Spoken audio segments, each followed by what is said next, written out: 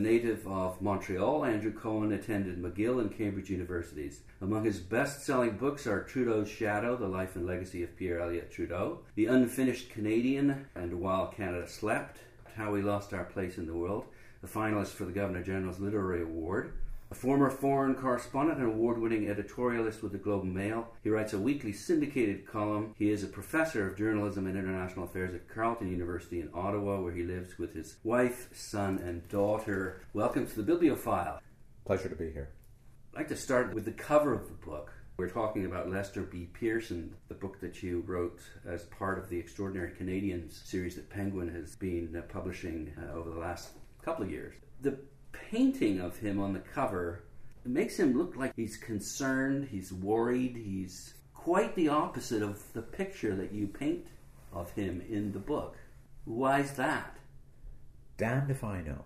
The covers were commissioned for the series, independent of the books themselves, which is not a criticism because I think they're wonderful covers by wonderful artists.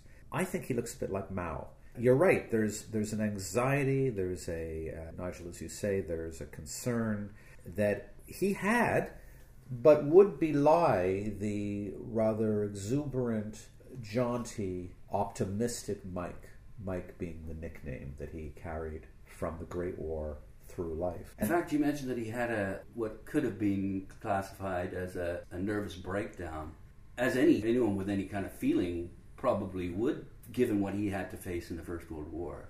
Well, his war experience is interesting because probably he served longer in the military than any other prime minister, certainly in the 20th century. And he goes off to war as an enthusiastic son of the empire. He enrolls at 18 years old in 1915. As soon as he can, he enrolls. And he joins the University of Toronto Medical Corps and begins life on the slower Eastern Front in Salonika. He wants to be transferred out of there because he thinks there's not enough of a war for him, that he, at a time that people were pulling all kinds of strings to get out of the fight, he wants to get in it, and he's transferred to the Western Front. But before he can get there, he says, I'm going to be a flyer. He learns to fly, but he never sees combat on the Western Front because he goes up in one of these, they were nothing more than motorized box kites, held together by elastic bands and glue. He has an accident. He's put in a hospital.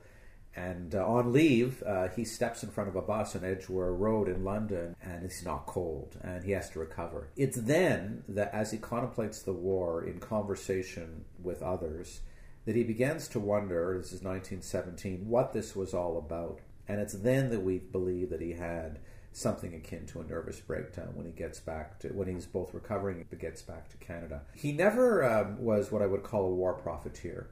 He never wanted to talk about the war. He never, as a politician, would exaggerate his war experience. It was something he did, and he said, I survived it. Yeah, there's a lovely little quote, and incidentally, throughout the book, there are all sorts of really pleasing snippets and lines that you've either taken from his writing or you've developed yourself. But there's one that says, here, I got hurt before I got a chance to get killed. Right. Nigel, it's important to understand the character of this man. He was, at his core, modest. His background was modest. He didn't come from money. He came from a loving, some would call a family in genteel poverty. His father was a clergyman. They moved from parish to parish across Ontario, both central and southern Ontario. He had a wonderful childhood, but not a wealthy one. And modesty was sewn into the virtues of being the son of a manse. And that's the way he was raised. And it was the modesty and the sunniness of his life, which goes back to why you're asking about the portrait. And again, that's an artist's license, I guess. Well, yeah, and also there's some complexity too, isn't there? There is complexity. And yes, and people think, you look at his career and he says, as his life ending, he said, I've been lucky. I've had many lives, more lives than a cat. And he says, I've been lucky in all of them. He had more lives. This man was an athlete. He was a soldier.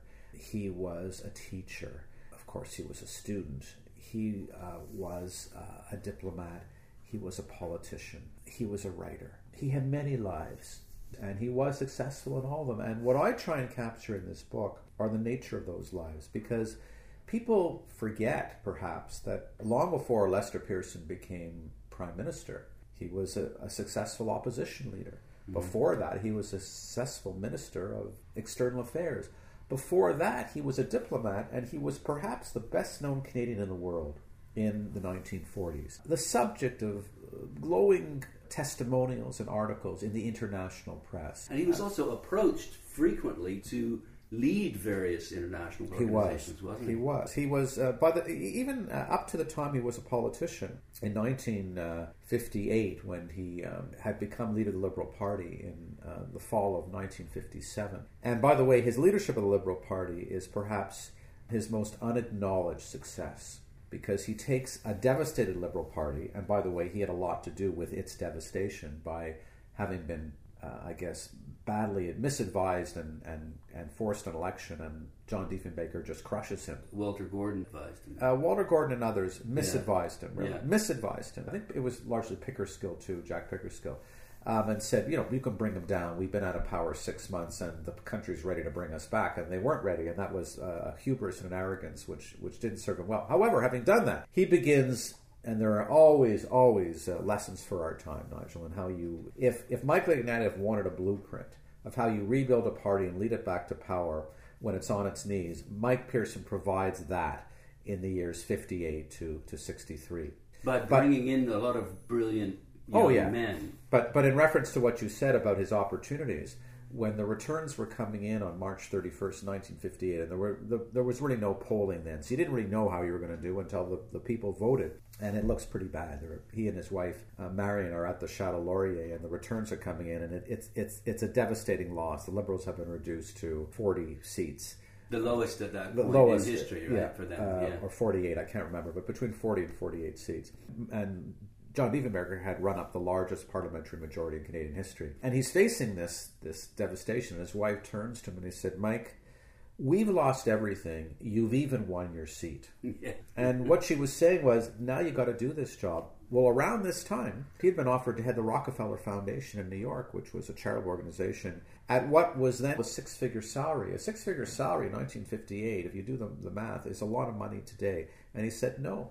Against the request or the will of his wife, he said no. Was that any connection with King's relationship with the Rockefeller? I don't think so, but no. Maybe, it's interesting you should say that. So maybe you could try to get rid of Pearson. Yeah, maybe. I hadn't thought of the relationship, because you're right, King had been associated. Whatever it was, he had other opportunities. He was a Nobel laureate. He had won the Nobel Prize in 1957, which assured that he would be leader of the Liberal Party. And he takes it on, and he says that I am going to, despite the withering attacks that come across the aisle every day from John Diefenbaker, a practiced parliamentarian. Mike Pearson was not a practiced parliamentarian. He wasn't good at that. He was a diplomat. He was temperamentally a diplomat, emotionally a diplomat. And John Diefenbaker was a practiced politician. So there would be this low, guttural catfight across the floor of the House of Commons. And this went on from 1958 largely, or 1957, to 1967, roughly. And these two were at the forefront of Canadian politics, John Diefenbaker and Lester Pearson, in different positions. One as Prime Minister, then they switched positions, and one became leader of the opposition. And until Dief was forced out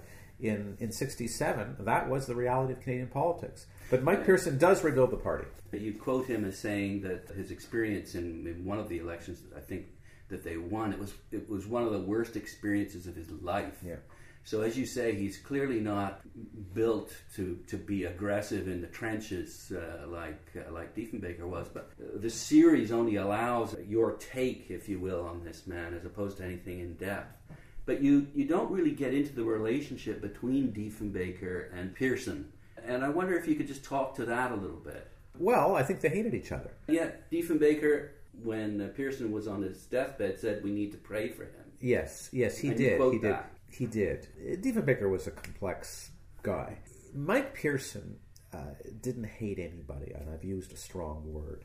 But he thought Diefenbaker was untrustworthy. He had a bon ami, Mike Pearson. It's why he, when he met Jack Kennedy, they immediately, in the parlance of today, bonded. They liked each other. Kennedy was so happy to see Pearson after having dealt with Diefenbaker, because Kennedy couldn't stand Diefenbaker. It reminded him of the worst Western populists. He had never any use for them. the United States. Mrs. Pearson, Marion Pearson, always referred to John Diefenbaker as that bad man, that bad man. They didn't like the way John Diefenbaker conducted himself because John Diefenbaker took no prisoners. He was, as I said, a fierce, practiced rhetorician and parliamentarian. And Mike Pearson, though he had been in Parliament longer than John Diefenbaker, most of those years, in fact, all of those years until between 1948 when he enters the House of Commons and becomes Minister of External Affairs, he had the most glorious and seamless rise into politics. He's recruited by the Liberal Party. A seat is found for him, and the candidate, the occupant, the incumbent is moved to the Senate, and the riding is prepared, and it's all done the way the Liberal Party did things in those days, and they win another majority, and Mike Pearson moves from being the top man, the Undersecretary of State at External Affairs, to be the Minister of External Affairs. After having been a diplomat from 1928 to 1948, suddenly he's a politician. But in those years, 48 to 58 or 48 to 57, he's Minister of External Affairs, and he isn't part of the cut and thrust of Parliament because he's away. He's at the UN. He would decamp for the UN, and it seemed like he would spend weeks there, which is why he was so successful there. He knew everybody. And everyone liked him. Everybody liked him. And he had been known long before that. What people don't know about Mike Pearson is that he was at the forefront of much of the creation of the post-war world. His proudest achievement, he was there for the UN, of course, and he was there for the General Agreement on Tariffs and Trade, and he was there for the creation of the International Monetary Fund and the World Bank. Yeah. But his proudest achievement, as you say, Nigel, is NATO. And he said that not the Suez. Well, in terms of creating something, no, okay. I think he'll even say NATO was more important to him than Suez. He saw Suez, which is his finest hour, and it is at Suez that all that he's learned, and all that he knows, and everywhere he's been, and everyone he's met, all come together in this extraordinary application of politesse and finesse and diplomacy. It all happens in the fall of 1956. It's so fascinating how it places Canada exactly where it needs to be, that we've got France, we've got Britain, and we've got the United States. And it's so typical of Pearson's life as you paint it. He's at the right place at the right time, and opportunity presents itself and he seizes it. Well, and the word luck, he'll say, I've had 9 lives, more than again, I've been lucky in all of them. But it isn't just luck. No. And I talk about that. And it may be a cliche to talk about hockey, but, the best hockey players are those who not so much know where the puck is, but they know where it's going. And so he makes decisions. People said in the 1930s, maybe you ought to go to Japan. Because, you could have a career in Japan. He says, I'm not going to Japan. I'm going to be where the action is. The action is in Europe. Later on, the 1940s, they say, you can go to Brazil if you would like to. He said, I'm not going to Latin America. I'm going to leave London and go to Washington. And so he makes decisions. When he turns 50, he looks back on a life. He'll still have a lot, he'll have another quarter century or more. But he looks back on a life in which it hasn't been about just luck. He's made his luck. He's gone to where the puck is going to be. And by the way, the hockey analogy is not wasted on Mike Pearson because he's a great athlete. And one thing Canadians don't know about Mike Pearson is he was a great athlete. He did play semi-professional baseball. Well, there's another great line that you use. He says, I'm the only diplomat that was paid to play baseball. That's right. He plays baseball after the Great War. In fact, he organizes baseball games in the field, so to speak, in Europe. And he comes back, I think it's the summer of 1919, and he plays, I think it's with the Guelph semi-professional ball. Yeah. Then he goes to Oxford, which is a golden period for him in 1921, and he plays for the Oxford team. And they call him in Europe, he plays in Switzerland, they call him Herr Zigzag, because he was so good with the puck. And he's offered, he doesn't take it, Nigel, but he's offered a place on the Olympic team, on the British Olympic team, interestingly enough. Loves sports, and I spent a lot of time with his late son, Geoffrey. And Geoffrey always said to me, himself, by the way, a renowned Canadian diplomat, Jeff always said, you ought to talk about my father as a sportsman. And the book opens on the second floor of Laurier House in Ottawa, which is a National Historic Site, the home of Laurier and then of King. And through an accident, there's a little museum there, a little room there, which is a replica of Mike Pearson's office. His basement office, which he used in retirement when he left Sussex Drive in 1968, the last 4 years of his life, what was a basement office, which looked like, by the way, as I say, a rec room in Sudbury. I mean, it was nothing special about it, but it's adorned with ribbons and plaques and bowls and trophies. He took up rugby in Britain, and he wins the award as one of the finest rugby players. He gets mentioned in the Times. Yeah, he gets mentioned. You know the book better than I. Right up to the time he was Prime Minister, he took part in softball games, which took place in front of Parliament Hill. You know, the press gallery would play the MPs in those days. So sporting life is very important to Mike Pearson. The only thing he couldn't do well was swim. And so Jeffrey said, never want him near water because he just wasn't a natural swimmer. You make the point, too, I love this here, that the team, this Oxford expat team, was so strong, it beat Cambridge 27-0. I know. You know why? Of course, the whole team was Canadians. He goes to, again, another life. He leaves Oxford, which he calls glorious years at Oxford. He's there for 2 years. And he's having a very good time. And that's where he plays for Oxford. He goes to Switzerland and his hair zigzag and he plays hockey. But he returns home and he gets what he wants. And what he wants is, he wants to teach at the University of Toronto. He wants to teach in the Department of History. People like Donald Creighton are there and others are there. Some of the giants who would become part of the Canadian school. And he says there, he's teaching, and he says, you know, I was coaching there, but my coaching only took up 3 hours a day. He says that. He said coaching only took up 3 hours a day. And they offered him, in 1928, he's writing the examination for this fledgling department of external affairs, as it was then called, and Odie Skelton has been given a mandate in 1925 to make something of it. It existed since 1909, but it really wasn't much. And he's recruiting. So Mike Pearson goes up to Ottawa, and he's got this acceptance. He goes up to Ottawa. At the very same time, U of T comes back to him and says, how'd you like to be the football coach? And he's tempted because he loves sports, and Marion says, your future is not as a football coach. But it just shows the variety of his life. And everything he does, he brings enormous energy. You don't get to be the kind of person he was if you're lazy. So the only 3 hours a day for football, much as he loved it, was part of a life in which he threw himself into everything, and no more so than when he was a diplomat.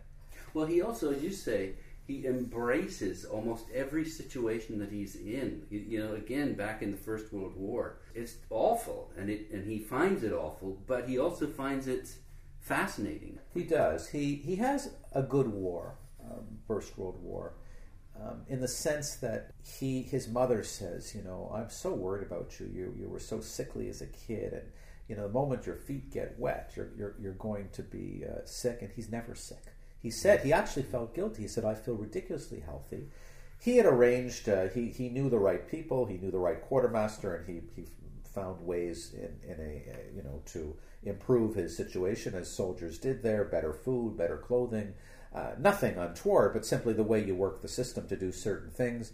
But he said at a time there was blackwater fever and there was dysentery and typhoid, and soldiers are dropping like flies, and the winters are cold, and they've gone with summer uniforms because they weren't well equipped. Mike says, I'm having a good war. And I think it was that guilt that, by the way, that drove him to join the Western Front. And you know something? If he hadn't have been in the Royal Flying Corps and had that accident, he probably would have gone to the Somme, where his brother had been. That probably would have been the end of him. Because, as we know, it was a slaughterhouse. Well, and he knew that. And his brother, too, was psychologically damaged. Yeah, his brother really, he had two brothers. Neither of which he was close to, which is, again, kind of contradictory. He's very friendly, but maybe he's much more private and less sociable in his real life. The biographer always looks for friends. Who are his friends? And the Reagan biographers are always looking for friends. I'm writing on the Kennedys now, and it's no problem identifying Jack Kennedy's close friends. But for some people, like Mike Pearson, it is hard to identify his closest friends because, he was very generous, but there was something of a competition between Norman Robertson and him. And Norman Robertson was, entered the department just about a year apart, but Norman Robertson from Vancouver, an economist, had gone to Oxford less successfully than Mike, didn't like it as much as Mike did. In 1941, when Odie Skelton drops dead, and Mike Pearson is in London, Mackenzie King makes Norman Robertson the number 2.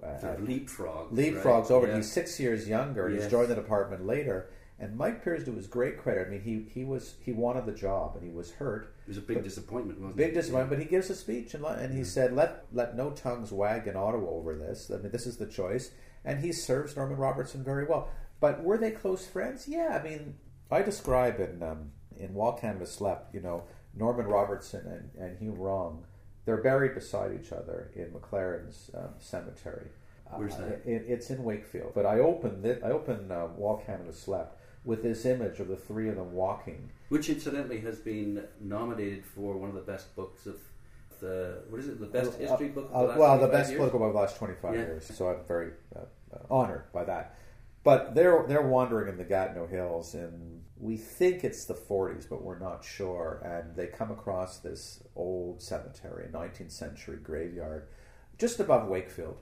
And those days, Wakefield was a distance from Ottawa, though there were 6 trains a day from Ottawa that pulled into the station. Now we don't sustain any. We have a little tourist train which breaks down all the time. Right. But in those days, it could take, the roads were so rudimentary, it could take you 3 hours to get up to where they were. But they were walking, and they find this magnificent cemetery. And I remember so well when I first saw it. And they had this very romantic view that they're all going to be buried there, so they spend $10 each on plots. Including Pearson? Pearson's there. Hugh Wrong dies in 1954, so he never sees Mike Pearson as PM. Norman Robertson dies in 1968, after Mike has become PM, and Mike dies in 72, and they're all buried beside each other, and their families are as well, and their wives. It does say something, doesn't it? It's a beautiful, it sits on the side of a hill. They're all buried there, and it's very moving because it represents their commitment. They weren't soulmates. They were at times competitive. Their relations were sometimes frayed, but they were friends. But having said that, Mike Pearson, for all his sunniness, had deep fears about the world. There's a reason he devotes his retirement to the idea of international assistance in the world. He believes it's important. And he worries about what he would call, in the parlance of the time, thermonuclear war. He worries about it. I'm speaking with Andrew Cohen, who's the author of Lester B. Pearson, part of the Extraordinary Canadians series put out by Penguin. There's a couple of paragraphs in this book that have me scratching my head. In a way, Pearson's finding a solution to Suez was the worst thing that could have happened to Canada and to its most famous diplomat. Pearson became synonymous with peace. It turned him into a do-gooder, a pacifist on the mountaintop, a saffron-robed priest. His granddaughter Anne Pearson says, "This is the reason that she is a Baha'i whose teachings are similar to what Lester Pearson espoused." She also thinks that it's paradoxical that Pearson could have helped establish NATO. Today, were he here, he would explain that the purpose of NATO was to keep the peace and protect Western democracy. Suez colored that commitment. In a sense, it denied the history of Canada, which keeps peace when it can, but fights when it must, as it did in 3 big wars in the 20th century at a cost of some 100,000 Canadians. Scratching your head? Yeah. Well, what I'm saying there, Nigel, is that Lester Pearson was never a pacifist.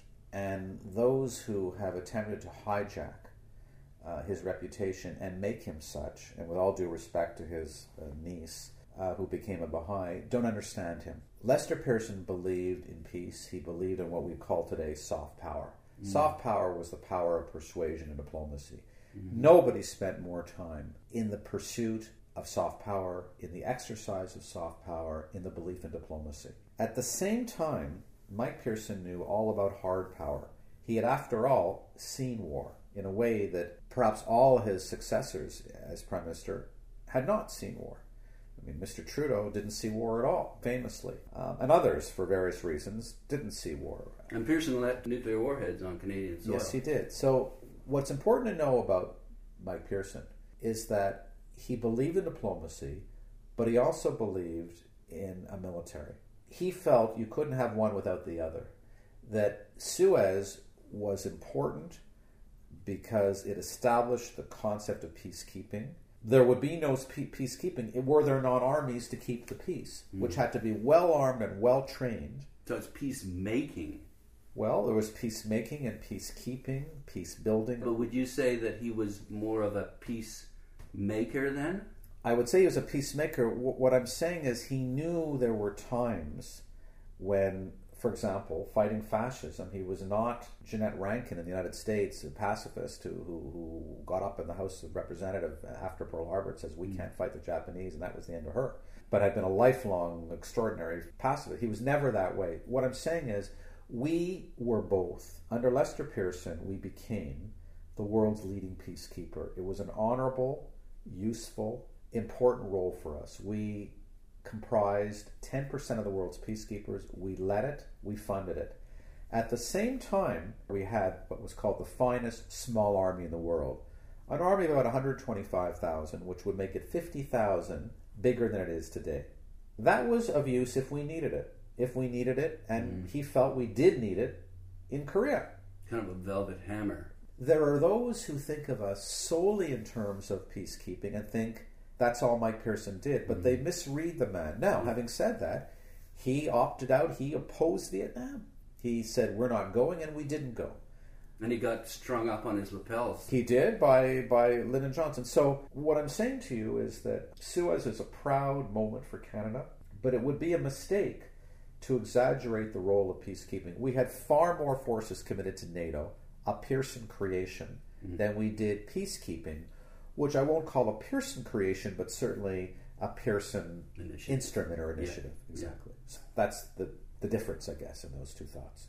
Just winding our conversation down, part of this series, or part of the mandate or the goal of this series, is to get Canadians to look at historical figures in different ways. It's interesting, Pearson led a minority government, and Stephen Harper campaigned on the need for a majority government, and yet look what Pearson achieved with a minority. And yet he was perceived as a befuddled, incompetent leader in many people's eyes. Could you clarify all of this and give us your different perspective on the man? There are two lessons I think we learn. What good is history if we can't learn from it? One is, had I been Michael Ignatieff, I would have learned how Mike Pearson rebuilt the Liberal Party's opposition leader and led it back to power. It was a lesson. There was a blueprint there for what he did. And we made mention of that earlier. In fact, Michael Ignatieff did read the book and was very complimentary about it. Whether he applied those principles or not, other people can judge. Quickly, what were some of those principles? Renewal. Mike Pearson said, look, I don't like John Diefenbaker. He says unkind things to me, but I'm in this for the long haul. Although I'm facing a majority, and although there's no prospect of an election for probably 4 or 5 years because no majority government is going to call one earlier, I'm committed to this. So what am I going to do? I'm going to renew the party intellectually and have the Kingston Conference in 1960. I'm going to hire that guy called Keith Davey, that very sharp advertising man in Toronto, and I'm going to give him a mandate to reorganize the structure of the party, its finances, its organization. And I'm going to be okay if he brings in people like Lou Harris, the American pollster, who the Kennedys were using. And I'm not going to be upset if he walks around with a copy of The Making of the President 1960, which was Teddy White's book, which became almost a manual, a guide. And I'm going to move to the left. I'm going to move to the left, and I'm going to be innovative in policy. I'm going to get out ahead on bilingualism because I have to understand that. I'm not going to be afraid to reverse our policy on nuclear warheads. I may be called the unfrocked Prince of Peace by that guy, Pierre Trudeau, who's running Cité Libre in Quebec, but I think he's a pretty good guy, and I'm going to recruit him along with Jean Pelletier and Jean Marchand, who will be one will be a future prime minister, one will be central cabinet ministers, and I'm going to recruit people like John Turner, another prime minister, and I'm going to recruit Jean Chrétien, another prime minister. I'm going to recruit Mitchell Sharp and Eugene Whalen and Barney Danson and Walter Gordon, and all these people are going to become the future of the Liberal Party. And he could do that because he's so what? Because he was imaginative and energetic. In 1962, he gives a speech which, this is a person from lily white English Canada who said something is happening in Quebec and I better recognize what that something is. I don't speak French, but I realize bilingualism is important. I read it, but I don't really speak it, and I need to understand what's happening in Quebec. And so I'm going to bring in an équipe de tonnerre was Jean Lesage's term, but I'm going to bring in my own people from Quebec. He does all this and he gets it. So by 1962, he takes the Diefenbaker down to minority. In 1963, he doesn't win a majority. He never wins a majority. Mike Pearson was a terrible campaigner. He often, almost always started higher than he ended. And so in 58, in 62, 63, and 65, where he's assured by Keith Davey at 65, having been Prime Minister for 2 years, you're going to get a majority. He still falls 3 seats short. So one of the lessons is Mike is Pearson as opposition leader and what you can do. But the second is what you can do with a minority parliament. Because as you've just said, Prime Minister Harper always said, I can't do anything. Well, if you look at the record of Mike Pearson, and I admit times were different, and it did have the support of a very like-minded New Democratic Party. In fact, there were discussions in 1965 about a merger between the New Democrats and the Liberals. And Vincent Lamb, I think, refers to it in his biography in this series on Tommy Douglas. They were, the NDP agreed, and the Conservative Party was split, and the Quebec wing was trending. But what did we get in those years? We got a new flag, which was all Mike Pearson's doing, frankly. And identity. Yeah. John Diefenbaker opposed that. Yeah, there's a great line again. Another one of your lovely short squibs where you'd say Diefenbaker cried, Pearson smiled. Well, the day, February 15, 1965, the flag is being raised on the Peace Tower. Poor Mike Pearson is down with the flu. He didn't even want to come, but he had to show up. Diefenbaker resisted this. He tied it up in the House of Commons as long as he could. And there's a wonderful story of Mike Pearson announcing it, and this is political courage. Mike Pearson could have put out a press release. He could have gone before the Liberal Convention to announce this flag. He goes to the Royal Canadian Legion in Winnipeg, and you can watch this on YouTube or the CBC archives and see he was booed. Mm-hmm. He was booed when he said, we're going to change the flag, and a lot of leather-lunged veterans. And he said, I'm a veteran too. I fought. And there was a lot of opposition. And let nobody think in this country that change comes easily, and it just happened. It didn't just happen. The flag was a bataille royale. It went on, but it's Mike Pearson, and he does it in a minority parliament. He does a whole number of other things. Medicare. He does the Canada Pension Plan. He establishes the Order of Canada. He establishes the right to strike in the public sector. He establishes aid to students. He puts new emphasis on immigration. A lot happens, and it is true that he had scandal, not personal scandal, but his Quebec MPs got into trouble, and there were a lot of resignations. And there was a feeling which Peter Newman, the great chronicler of this era, both in Renegade and Power and the Distemper of Our Times, and I can't say enough good things about my friend Peter Newman because his journalism, and I say this having spent my years covering the Hill, his journalism was without equal. Matchless journalism. He catches all this. But the one thing I think, and he and I would disagree, and I have the advantage of looking back at this, which he didn't, is I think that while the captain of the ship seemed adrift, and the captain seemed befuddled, and while this was happening, they're legislating. Things are going on. In other words, while there are resignations, and while Lucien Rouvard is in jail and escaping, and while the Munsinger case is breaking, he's legislating. He is moving ahead with an idea of Canada. It doesn't seem like there's a plan. And his reputation suffers after because he doesn't have a name like the Great Society or the Just Society. Yeah. It's not all wrapped up with a red ribbon. What I got from this is that he pretty well sets the table for Trudeau. He does. To take all the credit. He does. Well, I don't think Trudeau takes all the credit. I mean, there are many. He's not taking it, but he gets it. Pearson knew that things in Quebec were changing, and he supported Trudeau. And by the way, many people who love Mike Pearson don't like when I tell them that Mike Pearson supported Trudeau. How could he support Trudeau? I said, because he respected Trudeau. Trudeau wasn't always nice to him, by the way. I mean, Trudeau was insensitive, and there's Mike was a man of the House and had been in the House 20 years, and Trudeau dissolved Parliament so quickly that there were no tributes to Mike Pearson. And he writes in his diary that day, tough day. He wanted to go out with, the kudos of the House. But Mike he had an enormous sense of balance, an emotional, temperamental balance, and he got by it. And he didn't like when Trudeau reviewed his foreign policy. And in 1970, we have it. He scribbles in the margins of the white paper, and it's 6 different pamphlets. And he says, what's going on here? What's wrong with the foreign policy that I had? So there was a bit of insensitivity, but he knew that for the long game, they needed a guy who would throw harder and faster, and it was Pierre Trudeau. He's a team player. Yeah, and also, people don't like to admit as well that while they consider Mike the great federalist and the accommodationist, that was only in his first 2 years as Prime Minister. By 1965, when Trudeau arrives in Ottawa with Marchand and Pelletier, they take a much tougher line in Quebec and they say, we are no longer going to handle... I mean, Quebec was demanding the whole field of social policy, and Pearson says, sorry, I'm not doing... under the pushing of Trudeau. He was a diplomat. John English will tell you in his very... By the way, and I should acknowledge John English's fine 2-volume work, on which many of works like mine and others are built, and we don't ever claim to be definitive.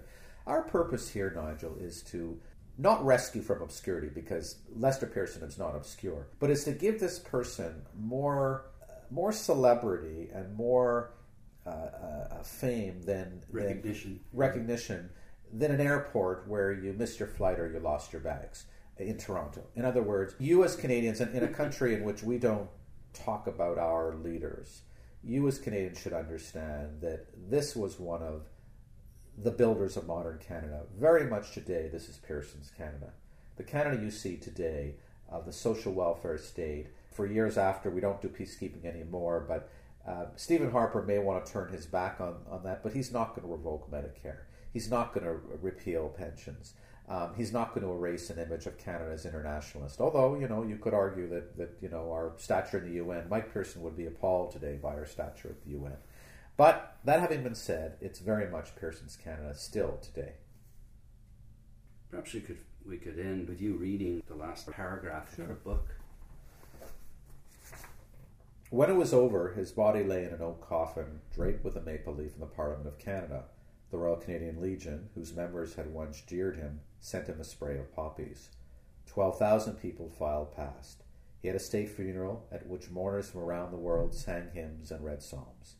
On December 31st, under gunmetal skies and a veil of rain, they carried him to a pioneer cemetery above the village of Wakefield in the Gatineau Hills, where he had rambled with Norman Robertson and Hume Wrong and imagined a better world. There he was buried beside him. He would be joined by Marion in 1989 and Jeffrey in 2008. Today the maple leaf flutters from a tall flagpole. The cemetery lies near the top of a hill, falling softly to a thick stand of trees. They say years ago, when those trees were shorter, you could see the Peace Tower. They say, on a quiet day, you could hear the murmur of its bells. Neither is so today. From where he rests, though, the skies are always sunny, and the view is always fair, especially the gentle meadow in the middle distance. Thanks very much. My pleasure. I've been speaking with Andrew Cohen, who is the author of Lester B. Pearson, part of the Extraordinary Canadian series published by Penguin. And you're currently working on... Currently working on a book on 2 days in the administration of John Fitzgerald Kennedy, where his world changes dramatically. And the 2 biggest issues of the 1960s, nuclear arms and civil rights, commingle and collide. And his administration reaches a moral tipping point at which he has to make big decisions. And he does. We'll look forward to that. Thank you so much. Thank you.